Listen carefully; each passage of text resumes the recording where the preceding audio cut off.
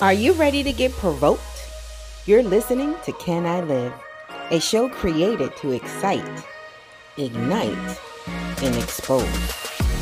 Let's tune in with your host, R.W. Jones.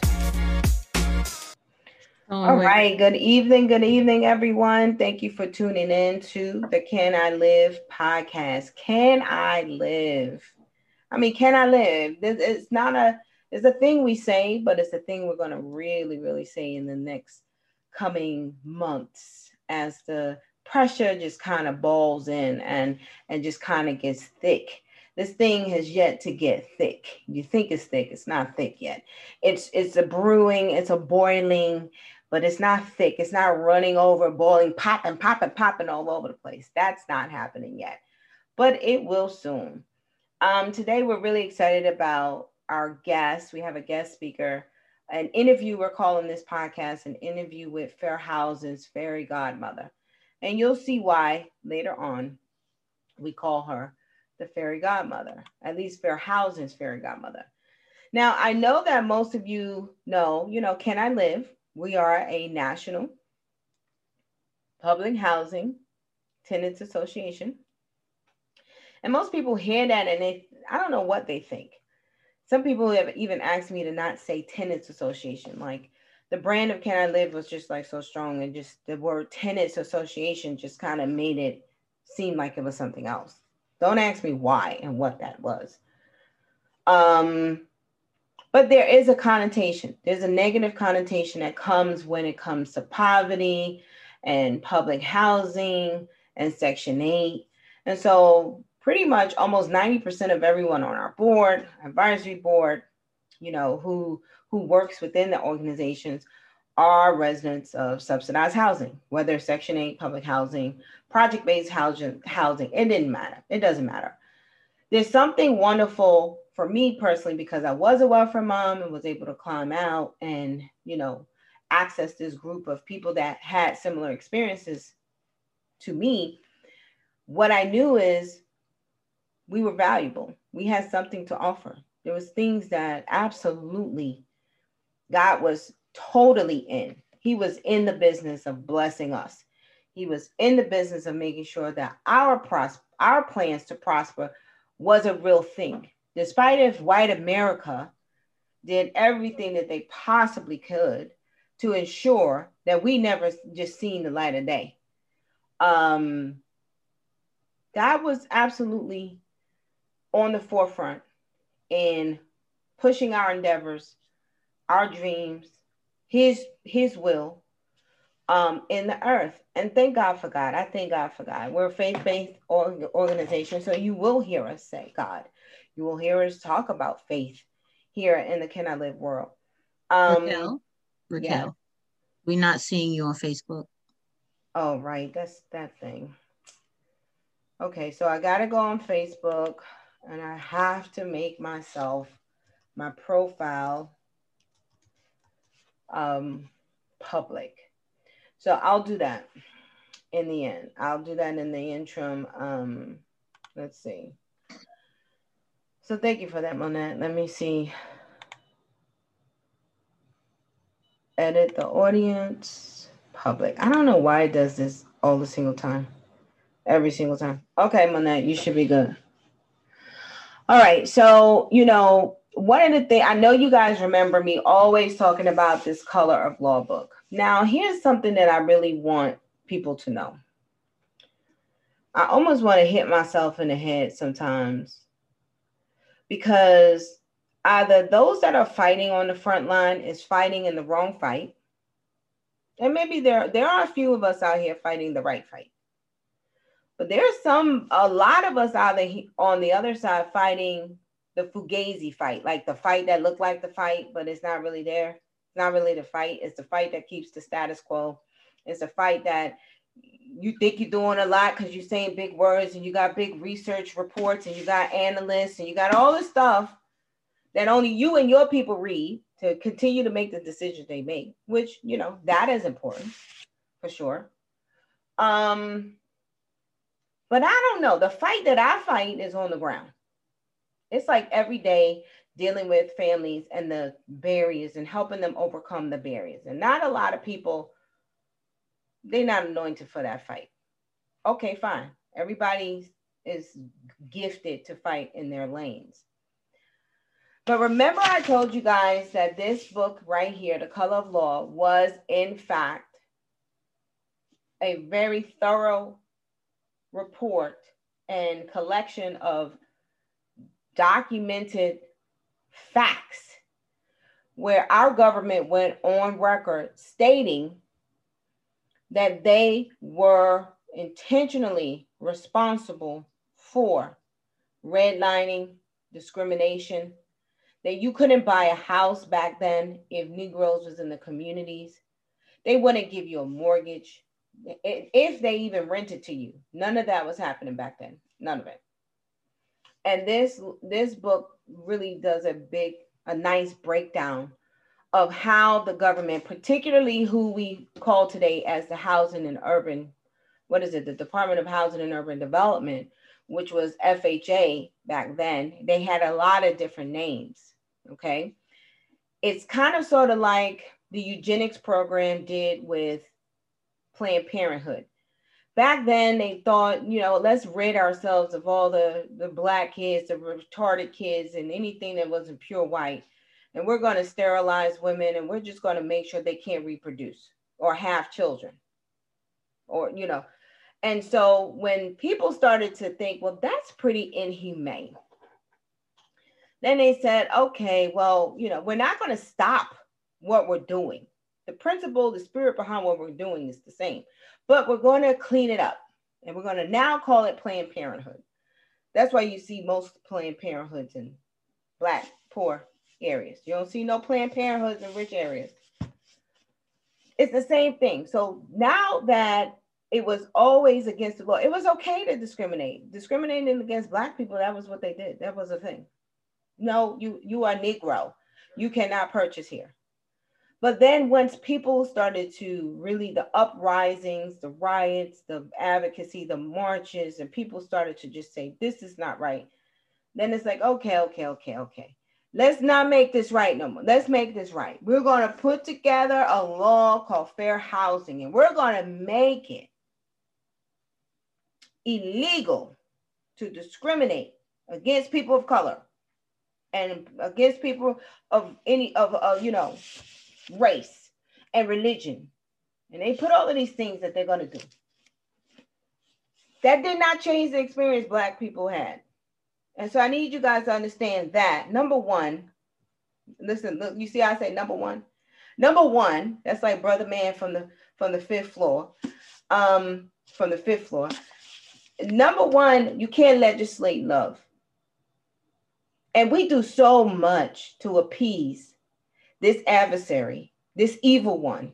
Instead of calling him out, instead of just shunning away from him and not even engaging in his diabolical practices, we want to be like him. So we engage in their practices. That's why we'll go and do all of that crazy trickery. This shit is not, this is not that deep. Life is quite simple when you just live by fundamental truths.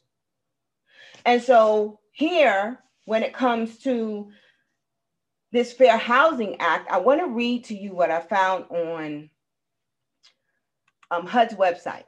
And you tell me if this is a crock of bull.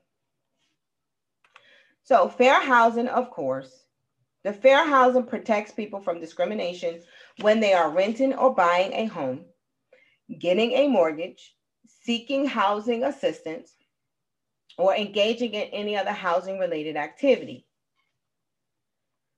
It says that particularly, fair housing prohibits the discrimination in housing because of your race, your color, your national origin, your religion, your sex, your familial status, and your disability. So you cannot be denied housing because of those facts. Okay. That's why women mostly women, when you have a Section 8 voucher, they can discriminate against you for income. And that's why a lot of states fight income discrimination, because income discrimination is not a protected class. So I don't have to fight you because you're Black. If you got a Section 8 voucher, I just don't have to take it. I don't have to take the Section 8 voucher. In which you don't have to, but you don't discriminate against someone just because their source of income is subsidized housing. Because the disparate impact says, how, if you chose not to take Section 8, how many people would you be, how many people would be disproportionately impacted? Why we make up 12% of the US population, we make up more than almost 50% of subsidized housing. So failure to take a Section 8 voucher will have a disparate impact on African Americans. But whatever, that's the hikamahaya. That's just the ridiculousness.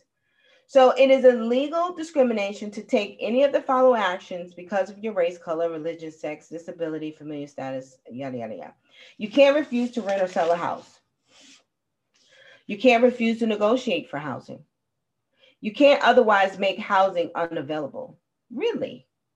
So you telling me this affordable housing bullshit crisis we in, and now I'm going to curse, and I'm going to ask for forgiveness later. Lord, forgive me. I'm going to say it right now. This affordable housing crisis, this shit ain't no affordable housing crisis. Okay, let's make this clear. There's not a housing crisis because housing is being built as you see. I bet you in your state, city right now, cranes is in the sky. People are developing housing. Okay, so who are they really denying the housing to? To the poorest of the poor. Those that are making below 50% of average median income. Those are the people that's getting left out of the housing market. So what they're saying is there's no place for those because developers are looking to make a profit. And the profit that they stand to make in a totally market real estate, what do they call it? Private market, development project is totally different from what they would make in an affordable housing project. And I don't mean like public housing projects. I mean a project, like something to do. They can't set different terms or conditions or privileges for sale or renting of a dwelling.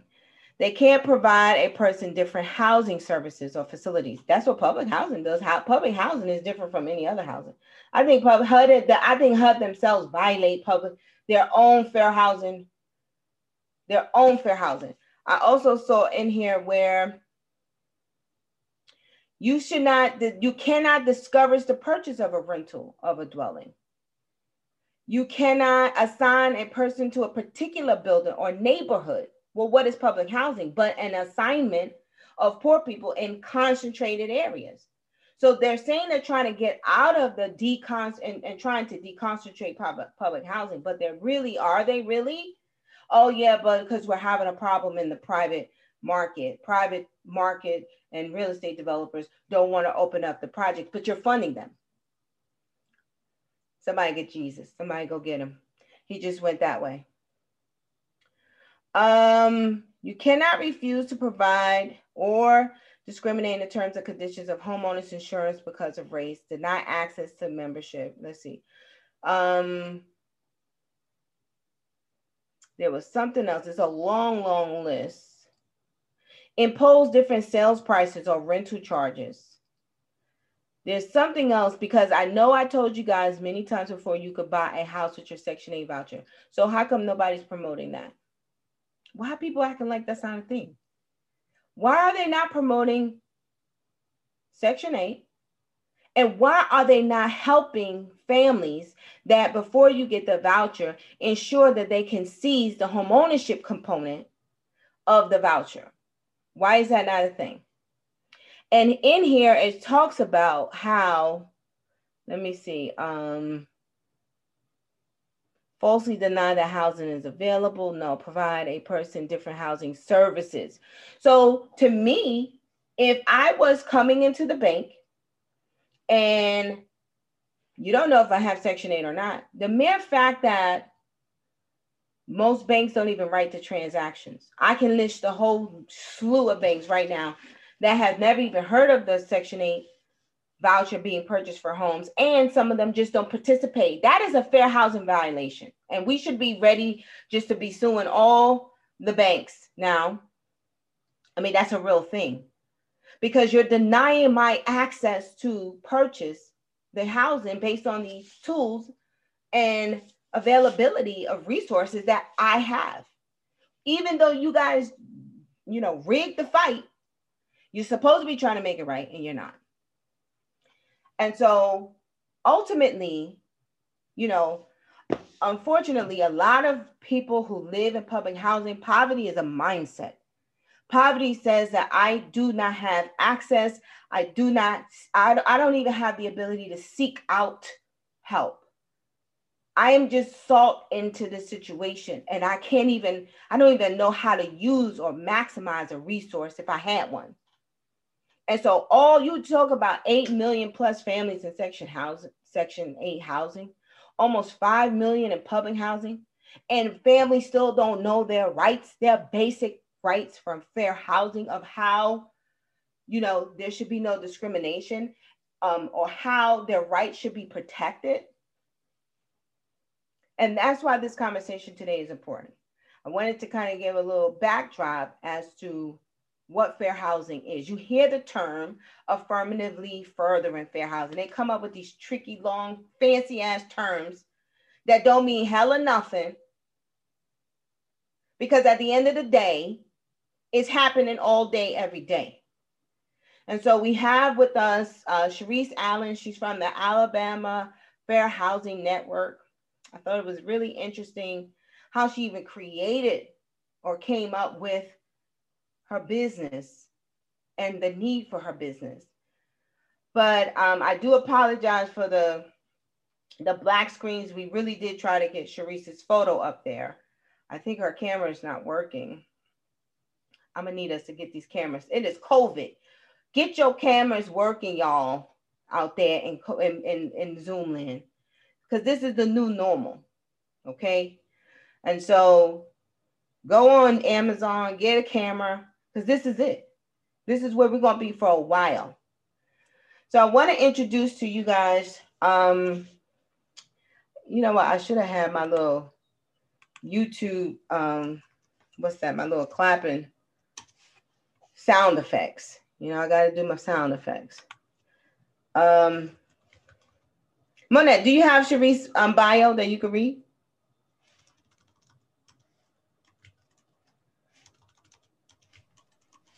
Okay, give me 1 second.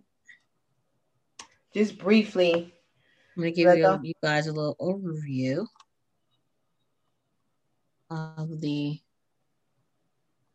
wonderful Miss Allen.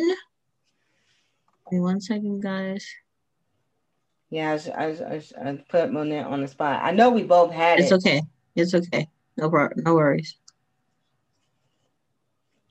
Fair housing. I don't know about you guys. Anybody out there in the live chat, any of the attendees that have, even in the Facebook, if you guys are familiar with fair housing, if you have ever had to file a fair housing complaint, you guys should be on this podcast, sharing your story, and be open. If you guys are in the middle of some violations, you definitely want to reach out to Miss Allen.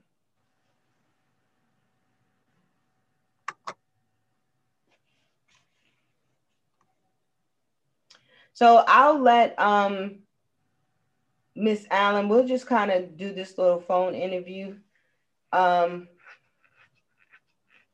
Sorry, if that's okay. Monette, it's okay. I'm just going to introduce, let me see. Let's invite Miss Charisse Allen to the, I was going to say stage.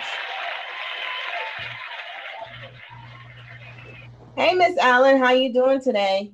I'm doing awesome. How about you? I'm doing well. I'm here. I'm really excited about this call. I was really excited when I heard your story, and I thought, by all means, it was definitely time to have this conversation. So we're going to kind of take it slow. We're not going to rush it. You know, we might make this a three-part series, not really sure just yet, depending on how much we get to cover today. Okay. But my first question is, you know, how did fair housing become your playground? Like, what was it that triggered this fair housing battle in your life? I think for me, I'm Black, I'm a woman, and I have a mental illness. So I'm in the state of Alabama. So I mean, you can have one of those things in Alabama and just be totally ignored. And I've got all four encompassed together. And I'm from Tuskegee, Alabama, but I lived in California, Georgia, Florida, and at the time these were all red states. So it wasn't that my state, was a red state or a conservative state. But when I came home to Alabama, there was I never really had any problem with either of those issues. But the one I think that held me back the most was just finding dignified, respectful housing accommodations. And after 8 years of being back home, I struggled so much and being denied reasonable accommodations and just housing that they did not even know about the Fair Housing Act or HUD rules and regulations, and I had a heart attack at 38. Did you have a heart attack because of all of the stress? All of the stress. When I went to the hospital, I never forget the doctor. It was a Black gentleman, and he was the class of '89. I'm the high school class of '89, and he looked over at me, and he said, "Miss Allen," he said, "what is going on in your life so much that you've went into cardiac arrest?" He said, "Your heart is perfectly healthy." And I was like, whoa, I said, my housing. And he was just like, you need to do whatever it is you need to do. You need to give up. You need to let it go. And what ended up happening is after that heart attack, move away from your mic a little bit. Oh, I'm sorry. After my heart attack, I was given a medical emergency voucher from Section 8, and for a 2-bedroom, so someone could come into my house and do cardiac rehab with me. And I had to move from a predominantly Black town to a predominantly white town, Auburn, Alabama. And when I went, even though I took my voucher and ported it, when I went to Auburn, Alabama, they refused to take my voucher. They didn't know why I needed a 2-bedroom. And basically, the bottom line is they were like, this uppity Negro doesn't deserve a 2-bedroom. That's just basically what they were saying to me. Even though Tuskegee had given me, I had met all of the conditions for someone who needed a 2-bedroom. And so when I challenged that, I ended up behind you. They just said you don't need a 2-bedroom despite of your medical records. And for you guys that don't know what a reasonable accommodation is, a reasonable accommodation is an assistant or change to a rule, law, federal regulation. Yeah, so that a person with a disability can use that service. I mean, I've said it. I've had to say that law so many times. I mean, I'm kind of ad-libbing, but basically, it's like for someone with a disability. Say, because of my disability, I have obsessive compulsive disorder, agoraphobia, fear of public spaces and germs. So I couldn't go when I went into the hospital to do my cardiac rehab. My heart rate would be so high, and they were like, "What's wrong?" And I was like, "Well, I have a fear of germs in public spaces." And they were like, "Oh my God, we can come into your home." And so I went to HUD, and they assisted me, and Tuskegee was kind enough and generous enough to say, "Okay, we don't have a hospital here." and we can't bring it into your home in Tuskegee, so we'll port you to Auburn and we'll pay for it. But Auburn said no. Auburn, I mean, they didn't care that I never got cardiac rehab, and I ended up homeless for 8 years. And just for requesting a reasonable accommodation and being Black and being a woman and being poor. And when there were many things that were said to me, and but what they didn't understand was, first of all, I'm a Christian. So the rules that apply to someone who doesn't have that foundation did not apply to me.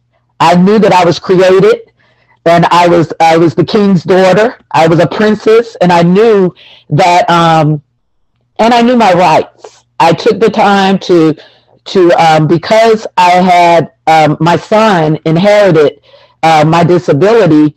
I had to learn early reasonable accommodations, Section 504 in the school system, so that I could get accommodations for him in Georgia and Florida. So when it came to transferring that to housing, it was really kind of easy for me because I had been doing it for about 5 or 6 years with my son.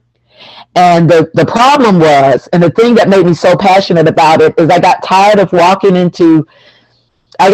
seeking help and walking into buildings where people were supposed to be trained professionals. They were supposed to know these laws. They were getting paid to know these laws. And I was the only person in the room that knew these rules and regulations. And the reason was because they were focused on the laws that protected middle class. They knew had regulations, but they didn't know had regulations for the vulnerable, for the poorest of the poor. But they knew the regulations that protected middle class, mortgages, those type of things. So okay. Here you are, African American. First of all, okay, I done been out and I can't say. Alabama. Shout out to Mobile, Opelika, Huntsville. I have been to Alabama. I have trained some of the resident councils, me and my partner, Dr. McTarian.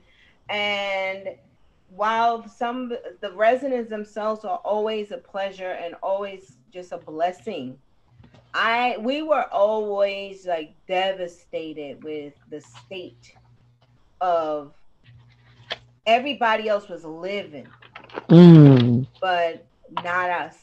We were like caged or contained in these very isolated jurisdictions with very limited access to decent grocery stores, etc., etc. So I can't even imagine trying to do anything like that in Alabama. You better, I mean, that's tough. Yeah. Tough. Yes. But the fact that you had a heart attack and that heart attack prompted you were already struggling with housing from the beginning. For 8 years. From if I'm not understanding, the heart attack really prompted the reasonable accommodation that now you needed a 2-bedroom so you can have your aide there to do the rehabilitation required for you to get better. Yes. You were denied a 2-bedroom, even though your doctor's paperwork suggested, or therapists, cardiologists, that you have a 2-bedroom so you can do this work. The Alabama, what was it? The Housing Authority? Was it Montgomery? The Auburn, Alabama Housing Authority. The Alabama, was it in Montgomery though? Auburn, Alabama. Rejected that. And that is when you went on your advocacy. So did you have any advocacy training prior to that ordeal outside of advocating for yourself all this time? No. I always had an understanding of the law since I was little. They had nicknames for me like Angela Davis, and they would call me Harriet Tubman. I mean, I always had. I was always an advocate for the rights, because I didn't even know that I had obsessive compulsive disorder until I was 24, when I was in in college, and I was diagnosed with it. So I had no clue that, but I think in my heart and spiritually, I had compassion for other people, because even though my disability wasn't considered, it wasn't outwardly discriminated against. It wasn't something you could look at and tell. Inwardly, I suffered in classes where I felt inferior because of my disability. So inside, I had that empathy for people who were treated discriminated against. And so when this happened, 8 years I suffered in USDA housing and had my heart attack, and then I got my voucher, lost. They retaliated against me. I ended up homeless for 8 years. I've been in housing for February the 14th will be 1 year. And that time when I was homeless because I demanded that I wrote a letter to the president. It was President Obama. And I said that the monopoly of whites and federally funded programs that are predominantly Black in Alabama is biased and unfair and racist.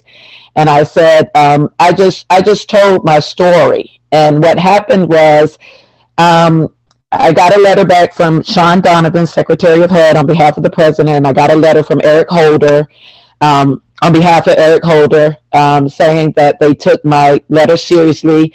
And the next thing I know, in maybe about 13 months, everybody was retiring and fired from the HUD, Alabama Department of HUD. And the next thing I know, they were literally retaliating against me. Nobody would help me. Nobody wanted to talk to me. They would, when I would go to different lawyers, they would say, "Oh, we've heard about you." And I was really just blackballed. And I ended up losing my housing. And so you actually got the housing. You got it. Yeah, I was in there. Yeah, they when I got into my housing, they wanted me to sign. At every turn, they wanted me to compromise, and I wouldn't. I was going to insist that they did everything by regulation, because that was my right. And they were intimidated because I knew the law better than them. They were intimidated. And the thing about it is, a lawyer, it is called his practice because it's what they practice. And even though some of these lawyers and fair housing organizations are paid hundreds of thousands of dollars to advocate on behalf of poor, Black, disabled, they don't practice these laws because the average person like me, we don't know our rights. The average person. Was this Auburn again? Auburn, yeah. So this is Auburn, Alabama, mostly like white folks? Yes. I mean, put it this way. The governor right now of Auburn, the governor of Alabama is a white woman, and she graduated, she's probably 70 something, and she graduated from Auburn University. And there's she was in a sorority that performed in blackface. So, it's one thing to have white men that perform in blackface, but to have a governor whose sorority performed, she didn't perform, but they do have a recording of her talking about how honored she was, and it was a great opportunity. And she was only maybe 19, 20, but that's Alabama. I could not see that. Just because the housing authority is white, does that mean that I'm sure the people that live there are mostly probably Black? No. The damage, and this is the thing that I talk about. There's several things, and we, like I said, we'll have to get into those later. But one thing that's really, really important, and a message that I really want to send out to the nation, is Black women. The role that they played in just traumatic and just opportunities where they had to help me and to lift me up and to support me. And it was very traumatic, the treatment I received from Black women in Alabama. And it says, how many Black women does it take to become homeless in Alabama? One, just one. And I really, I speak on that because we need to. There's so many Black women that are empowered. Just thinking about right now, the first Black woman vice president, and there's so many, like the NAACP, and there's just so many national organizations. Lisa Rice, the director of the National Fair Housing Organization, and there's so many areas where Black women are in the position to really rescue Black women and Black children that are going. Why do you think they don't? What I think is, I think I spoke with our partner Billy, who brought us together, and he talks a lot about the reason why. What we all have in common, me, you, and Billy, is that we've been through the fire. And before I moved back to Alabama, the beautiful thing about being a welfare mom, I'm so grateful that you speak on that, because it's made you who you are. And but before moving back to Alabama, my husband was Chinese. My husband was from Taipei, Taiwan, had 2 degrees from Georgia Tech, architecture, construction management. His parents owned businesses. So it wasn't like I was a welfare mom that moved here. I divorced my husband and I was on disability, and I came home to Alabama to be close to my family. And no matter how articulate I was or how well groomed or what I knew, just the fact that I was in public housing made me nothing. And I think that there were many whites white people that treated me with respect and dignity. And there were many, one even called me the N-word. One of the lawyers at the Auburn Housing Authority got frustrated with me because he couldn't handle my sauce. I was slinging those regulations on him left and right. And he was like, girl. Wait, he called you. Oh yeah, he didn't get the dub, but we both knew what he said. He got me. They alienated me because they were terrified of me. One thing about me, it's a gift. I just think it's just a pure gift that God gave me. And everybody, my parents, even lawyers have told me, you need the judges, you need to go to law school, But no, the beauty of what I do, the reason why I created the Alabama Fair Housing Network, is the beauty of federal regulations like HUD, the Fair Housing Act, the reasonable accommodation, the ABCs and 1, 2, 3s of self-advocacy. Just one law started me on this journey. And a guy at HUD, he sent me the joint statement between HUD and the Department of Justice on reasonable accommodation. And I'm ad-libbing here because I don't have it in front of me, but it says that any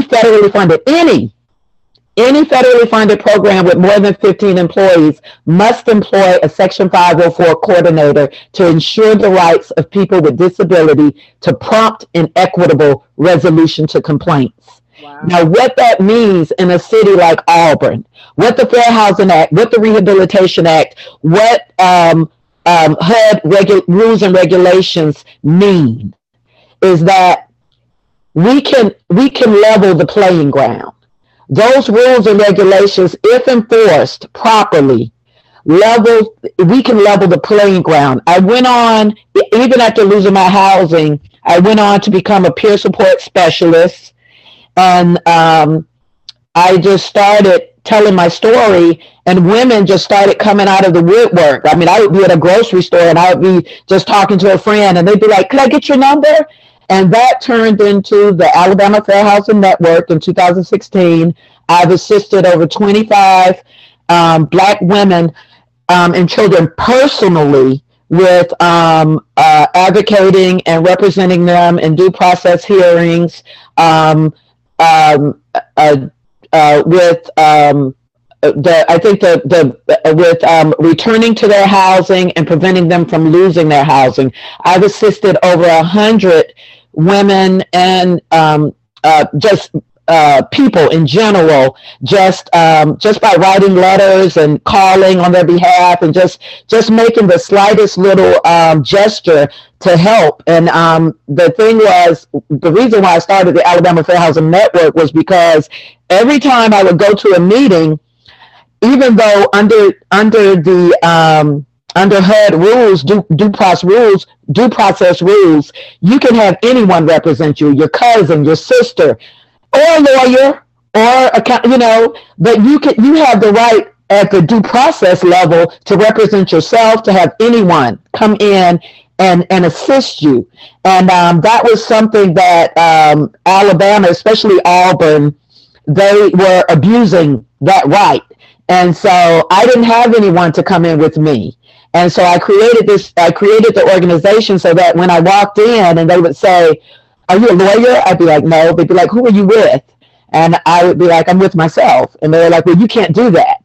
And so I don't have time to teach them the rules and the laws. I don't have time to fight with them about that, because we're poor, we're broke, we're coming in here and we need to make things happen. So to end that, I created the Alabama Fair Housing Network, and it was just so I would not have to go through that ignorance with people that got paid more money than me and knew less about the law than me. And so when I would go in, I'd say the Alabama Fair Housing Network, and they just shudder, and I just do what I do.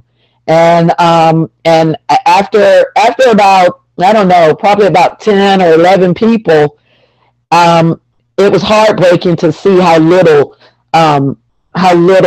they knew about our rights. And but it was empowering to see that that just those laws, and just knowing those simple laws, and getting it at that level of due process where you haven't been damaged and harmed the way I was. If I would have known about the due process system before my heart attack, I would have definitely got things done much faster. But I'm still fighting my case.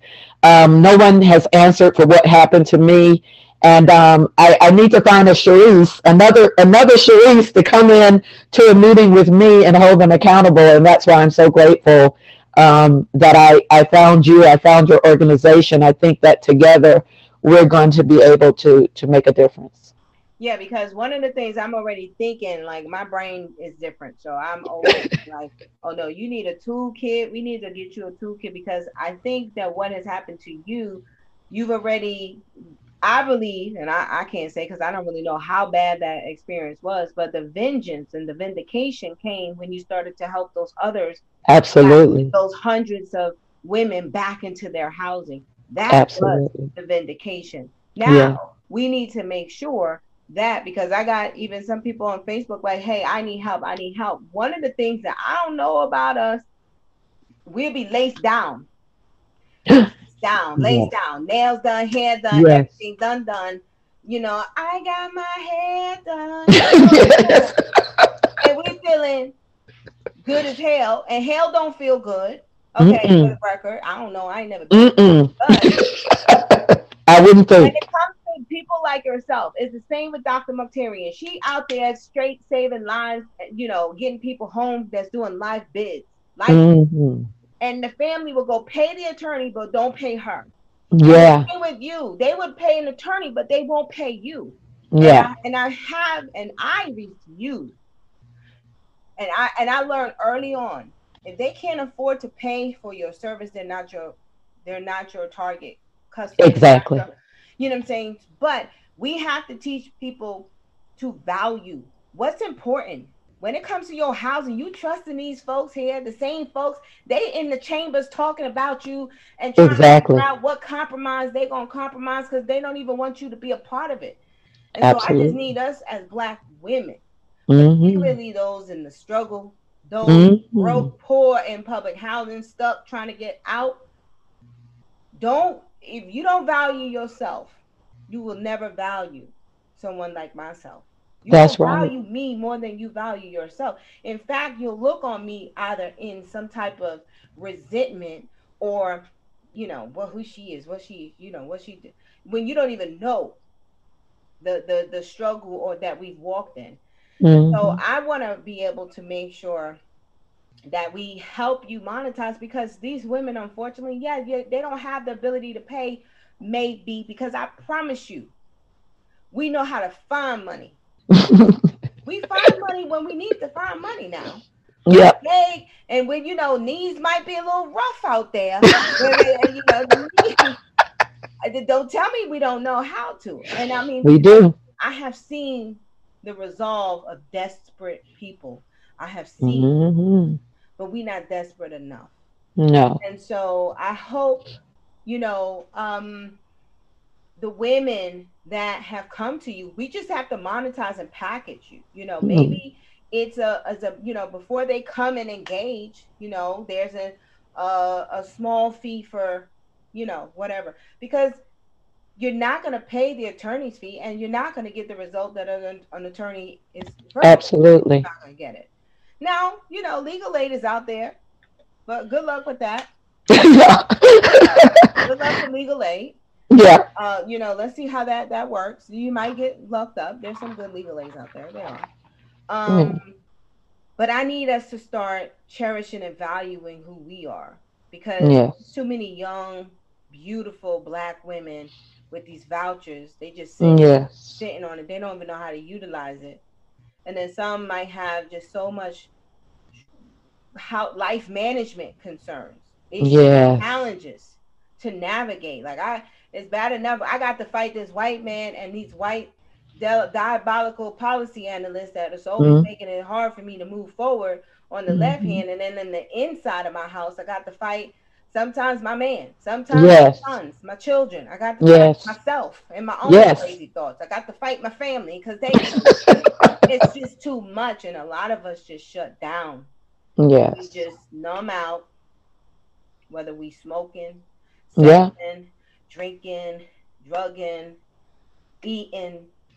We just numb out, and that Yes. just erodes us from the inside out. So I hope that we'll continue the conversation. I know for sure, because I think it goes deeper than most people now.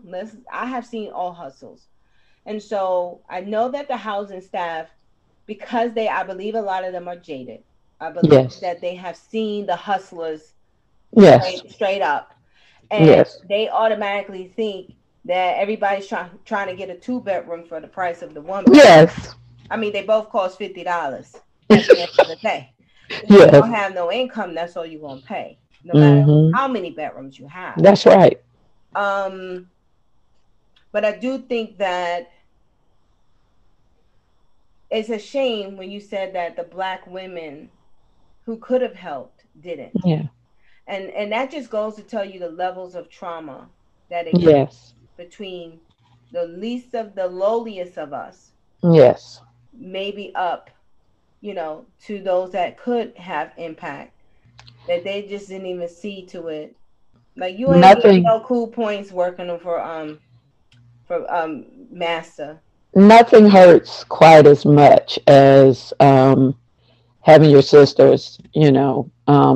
Nothing. Nothing tore me down. Nothing destroyed my confidence and my morale more, my faith more than the experience I had with some Black women, and too many, and I I say that because Maya Angelou, they asked her, they were interviewing her, and they said, what's the one thing you would say to the youth? And that's us. I mean, we're younger than her, and she said, tell the truth, tell the truth, and that's the truth of it. The truth of it was that um, the experiences I had with Black women were very, very traumatic and heartbreaking, and I pray for us to Yeah. I pray for us to grow and love one another more. Yeah, and I would even move a step forward, because I remember having to, when I was going through, like, there was a period of cleansing that I had to do. And I remember the Lord was telling me that I needed to forgive America for this experience that I had. I didn't Mm-hmm. even know that that was like a thing. I thought you had to forgive like people who did something to you, but it was the spirit that Yes. was in this American culture that I Yes. personally. So what I say to you, because I do know that there's righteousness on the side of both, and they all righteousness see passes race, color, Mm-hmm. religion, all of those barriers. And then there are people who have done their work, whose souls have prospered to the degree that they want us to prosper. And they do Yes. look black. They do look like Latino and Hispanic and Asian and Native American, and they do look white. Yes. And that's where we're going. And so I have pushed past, just because you look like me doesn't mean you are for me and the agenda that I am for. And God Yes. says, my children, obey, my children by the fruit that they bear, That's it. you know. That's it. So the only thing I can say is that, we keep bearing good fruit, Amen. fighting the good fight, and let God do his thing, because That's it. it will turn. And it has taken me. I'll be like, "Go, Lord, why is you? Don't you see this evil guy? Don't you see this evil out here? Why are you letting this happen?" Because in the end, I do feel like it takes a piece of us away in some regards. You have to fight for that, for all your pieces to remain intact. Amen. You have to, Amen. like, And I there were have black to. women that went to bat for me. I'm talking about, I mean, it absolutely went to bat for me, but there were too far and in between. Mm, And it's something that, it's amazing because in Alabama, the Asian and Indian community were outstanding. I mean, really, I mean, well, that's the Asian community, but Vietnamese, Chinese, I mean, and they're in these offices, and just the impartiality and attention and to law and things that they it was phenomenal. I really, that's just something that stood out, and I think all these details are important, but it stood out. Asian, I mean, Vietnamese, Chinese, India, these people, whether it was a doctor or a therapist or someone went to the governor's office on minority affairs.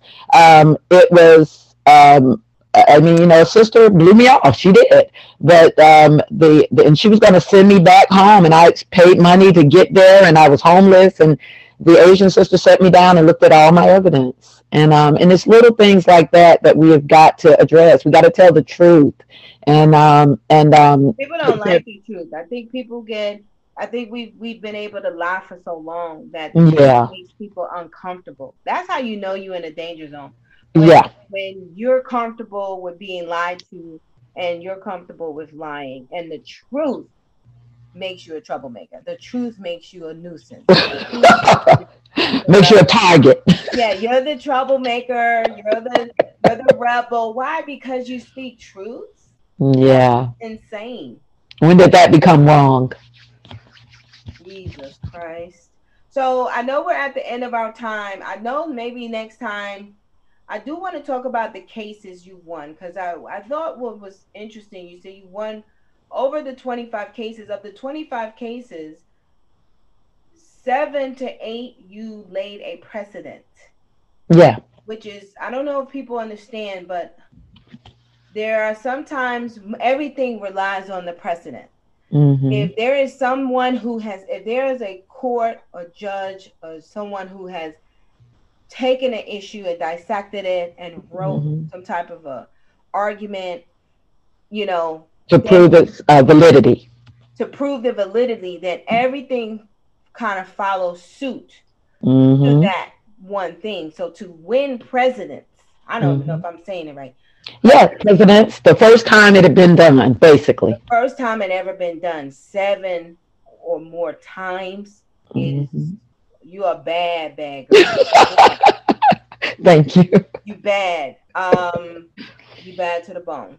And I want to make sure that we help you continue, because we're Okay. looking to make sure, because we believe our cases will have precedence as well. Yes, But we want to make absolutely. sure that And we just want to talk about the basics. What's the basics? Maybe next week we'll talk about the basic 1, 2, 3s, ABCs of advocacy. What's step? That would be awesome. What's step 2? What's step 3? What's the basic things you have to have?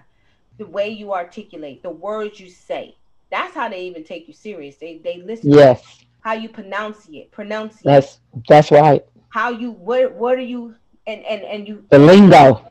The lingo. The lingo is everything. It'll get them. Because they know, okay, she knows.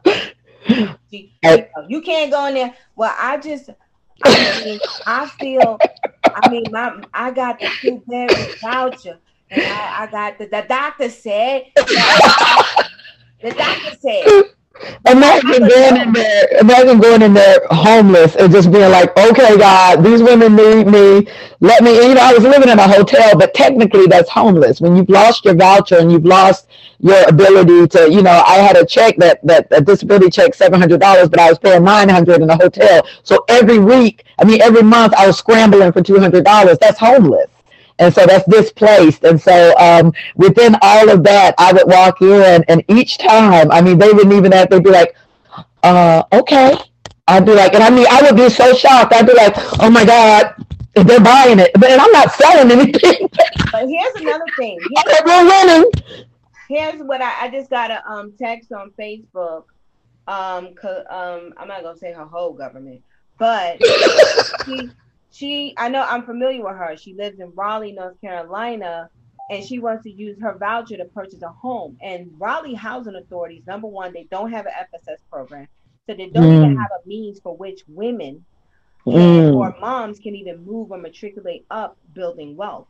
They don't participate in the Section 8 voucher housing purchase program. So I think also we need to drop a fair housing complaint on the city of Raleigh specifically, straight because they're denying, because we just read the violations. If you deny a person an opportunity to purchase housing, you can say, what all the Raleigh public housing is 99.9% African American. What other reason would you be denying? And I was going to tell you really quick, because I know we got to go, but one thing I want to talk about next time, Bo, one quick note I wrote down, and it's so good for this young lady, is she needs to go look up the Desperate Impact Act and the case, the federal case in Texas, which set a precedence. And the thing about Desperate Impact, you don't have to call, excuse my language, but you don't have to call someone a nigger.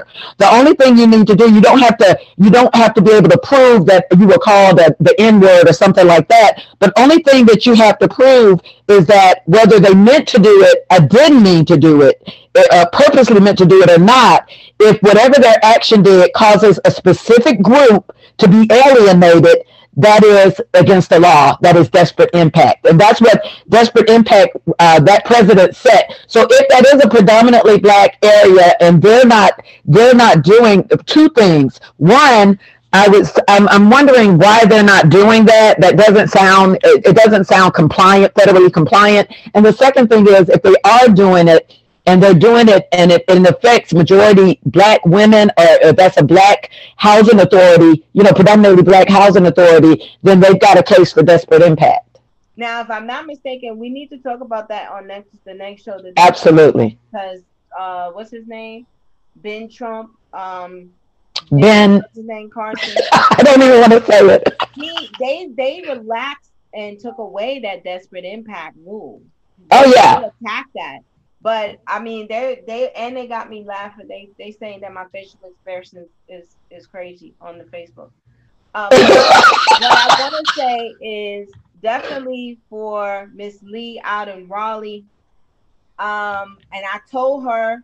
I'll give her my number. I will. That's what I was going to say. I wanted to know. I'm sorry. Oh, please put my information. Email. What would you like? Just your email in the comments, or what, Miss Allen? Oh no, you could put both. We're trying to get it started. We're trying to make some things happen. This is your email and your telephone number, or just well, let's just do email right now. Email. Oh. What do you think? I think just put like this. I'm gonna say email. Okay. Here's what we got to do first, because we're not gonna start this. You're gonna come up with a questionnaire. Okay. We're gonna do it live and direct, just because I know you got a process. I Yes. need that process to be mapped out. You're gonna create a questionnaire. We're gonna get it online so that in an email, when people come to you, you just send them the questionnaire. They fill it out, and so you can get a synopsis quickly over what that individual is without taking up 20, 30 minutes of time Sounds excellent. Sounds excellent. on the phone. Um, Would you be opposed? I'll call you right back, Stuart. Okay. I'm sorry for that. I just answered But the phone. I tried to ignore it, but it. were you asking me a question? I'm sorry. I was gonna ask a question. Sure. Raquel and Miss Allen, are you opposed to putting I don't know if you have it, but if you have like a Cash App or a Venmo in the comments, just in case people want to make a donation to what you do. I mean, what you do is phenomenal and it's Oh, remarkable, and you should absolutely be blessed. oh, thank you. If people are going, if we're going to put your information out there and people are going to be emailing you, pulling on you and pulling on your expertise, the ability to make a donation to you and to your organization and what you're doing, I think would be valuable. Sure. Oh, thank you so much. So go to the payment gateways. We'll talk about Yeah, payment gateways together. Go get we got on every front from yeah, PayPal to Stripe. absolutely. I don't have one now, but that sounds so beautiful. Thank you. You're welcome. That's why we get it. Don't even go to sleep tonight until you open up a PayPal account. At least make a Cash App. Cash Okay. App and PayPal. Oh, I have PayPal. I do. Okay. Well, Cash App is simple too. You could do that. Okay. Because here, what you can't be fighting is fight in a hotel or Yeah. the devil is a liar. Yeah. No way will we do that. Yeah. But God's will be done overall. Amen. And sometimes it's just structuring. You're walking out your passion. You're helping people, and that's the most important thing. We can help. Yeah. We have people like Monette and I, and our team here. We run a resident-owned business incubator. So we got access to coaches and access to tools to help you. That's and my baby too. My like and me too. And so we have the tools to help monetize you in your in your small business. But I definitely want to, Monette, we need to get with Miss Lee, who's on the Facebook, who says she wants to purchase her house wants to use her voucher to purchase a house, but the city of Raleigh is not they don't participate. And participating in the Section 8 home ownership voucher program really is nothing. It costs no money. It requires nothing else for them to do. And it's just that they have to just participate. I mean, that's very unusual. It is not as unusual as you think. There's a lot of housing authorities that don't participate in the home ownership program. But when your population is most 99% African American, yeah, and you don't participate, I'm coming for y'all. Yeah. But we have to be knowledgeable, and you can't. The impact has already happened. How many women before now have been robbed of an opportunity to build wealth? Mm-hmm. Raquel, I don't know. Do you want to just drop a little sneak peek as to what we have coming up in the beginning of next year in regards to our seminar in February? Do you want to talk about it, or do you want to hold off? It's good stuff, guys. I probably should. So most of you guys know, remember when I was just telling Charisse Allen about the resident-owned business incubator? And so most of the resident-owned business incubator was created simply because not only is fair housing a thing, but the biggest or most classified regulation, we like to say Section 3. Section 3 is the starting point of self-sufficiency. And it basically said wherever HUD monies are spent to the greatest extent feasible, training, employment, and contracting opportunities should be afforded to low-income residents, particularly those receiving, housing subsidies or anyone poor in that area. And so we've created the resident-owned business incubator because we just got tired of contractors constantly telling housing authority staff, or just, oh, we couldn't find anybody qualified. So we just decided that we would qualify them themselves. And because Section 3, there's about $18.9 billion, which is 40% of HUD's budget.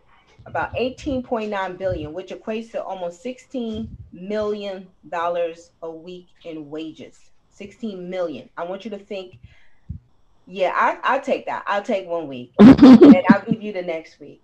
And then somebody else. But $16 million a week in wages is up for grabs. Or I don't want to say up for grabs, but if the regulation would be enforced, and I curse HUD to the ground, I curse it in the name of Jesus, and they diabolical, racist, discriminatory practices. If it was to be enforced, that's how much money would come into low-income communities. And what we want to do, I'm going to share my screen. What we want to do with the Section 3 trade show that we have coming up and moving forward, all of these trade shows and events that we'll be having on the Roby Connect platform, we want to make sure that that $16 million a week in wages, we know where that money is. And so we're working on producing an economic footprint. So where you said there's 18.9 billion and there's 16 million a week in wages, where is it? Is it what DC look like? What New York look like? What Raleigh look like? What Greensboro look like? What Charlotte look like? What Houston look like? Absolutely. You know what I'm saying? What does each, because that's where, because it's just in the clouds, the money's in the clouds, everything, the process in the clouds. We just did the Ghost Protocol, Section 3 Ghost Protocol. If we want to find out where that money is, so we're doing and launching the very, very first Section 3 trade show, Pitch and Expo. In fact, as of tomorrow, 11 o'clock, we're sending out our press release, and we're going to start fully promoting this event. We have 4 events for the year planned. In fact, Monette, we need to send Hamza so that they can make sure that they change these attend buttons to the actual links to the registration for each event. In our spring conference, we have like a heads of state where we're inviting mayors, city councils, public housing executives to come in and really help us direct. The goal is to direct $100 million towards resident-owned businesses. I don't care if you're a florist. You could then put the flowers up in some of these places. You clean, you could do the cleaning. You landscape, you could do the landscape. You are construction, painting, excavation, or demolition, trucking, hauling, accounting. There's so many things that we could fit you into a Section 3 project just to get the work performance. And so it's important that we as residents make sure that we're in the building, especially if you do hair and nails, we probably can't. That don't mean we won't promote you, unless the contractors that get the HUD money want to get their nails and stuff done. Hey, they can still come and support you. But in the light of Black Lives Matter and economic justice, economic inclusion, we want to make sure that we're doing our part to ensure. So we have a series of workshops. We have some roundtable discussions happening. We have a pitch competition. We giving like $6,000 away in cash for the resident-owned businesses that graduate the Roby program. We have cash giveaways just for engaging. We'll have exhibit halls where contractors will be able to showcase their upcoming bids for their project, what it means to work with them, how to get access to, to more than an e-blast. So you'll be on the lookout. We'll start promoting it. You'll see it on Facebook for sure moving forward, but definitely start doing some research. Just how you going to get a piece of the pie in 2021, Don't forget about February. Do you want to mention that or not yet? Oh, so yeah. And February, she'll see that. Kalila, she'll see also we have an event called Flip My Voucher coming out. So if you go to canilive.org, just click on the events tab and you'll see all the events that we have coming out. Flip My Voucher is pretty much a webinar, which I would expect you to be at, Ms. Lee. If you have Section 8 and you are looking to turn that voucher into a home ownership opportunity, and we'll teach you about the process of if your housing authority that manages your voucher does not participate, what steps do you take? But what are the crux? What does it look like? What does it mean? And how do you go in and advocate for your right to purchase housing and own your own home with your voucher? So we're really, really excited about that too. Thank you, Monette, for that. But making sure, Charisse, that's something that we have to definitely add. I need you to probably look at when it comes to fair housing. I know the whole home ownership piece is a violation if they're not participating. I couldn't imagine why it wouldn't be. But that might be, hey, that might be another precedent for you. Hello. And that's what I mean, and that goes back to what I'm talking about when you talk about predominantly black areas, like, you know, in Tuskegee, of course, my housing authority is all black. Of course it is, you know, so probably in Raleigh, the chances that, you know, if it's predominantly, well, no, in Auburn, no, it is different depending on how big the city is, but, you know, and it goes back to those things when it comes to the NAACP, Legal Aid, the national, National Organization of Black Journalists. I mean, all of these type of organizations can speak for us, can spread our story, can, you know, it's done on other levels so much in the Hispanic community, in the Asian community. I mean, you know, reporters and congressmen and congresswomen that relate with those that you know that share their heritage. They are apt to step forward, but it's really wanting when it comes to the black community, and it's just something we gotta, you know, it's just something we gotta work on. Yeah. And I think we're doing a beautiful job. I mean, I love the black community. I was raised in an all black community. I tell Tuskegee is the closest you can get to Mecca, you know. And so I think we can do better. Mm-hmm. Well, thank you so much, Charisse, for spending your time. I think, yeah, we'll come next week with the ones and twos and with the ABC. Oh, that sounds awesome. Let me write that down. ABC. Yeah. ABC, 1, 2, 3, advocacy. And I'm sorry, guys. I really was winging it today, but I'll be prepared. No, you're fine. We'll talk about that, and we'll have more information on if there's any type of case law that exists right now for housing authorities that refuse to offer a home ownership voucher. And could that potentially be a fair housing violation? So I'm going to jump on that, and I'll probably if I find something, I'll text it to you. Okay, perfect. So you guys, thank you for tuning in. Again, look out for our upcoming events, our Section 3 trade show and our Flip My Voucher home ownership, from Section 8 to home ownership. Be sure to like us on YouTube, Facebook, Twitter, Instagram, all your social media handles. And share this live. And share this live event. And shout out to Juicy LeGrand and I used to love them. They're like my sisters from New York, and they did a whole meme on all my facial expressions. Shakia, Maria, and they were so beautiful, and they still are. So shout out to them. They're out there creating memes because my facial expressions are crazy. And can I shout out to my son real quick? Go ahead. Shout out to Chadwick. I love you so much. Thank you for always believing in me and supporting me. I love you. Amen. All right, you guys, same time, same place next week. You guys have a good night. Talk to you soon. Okay.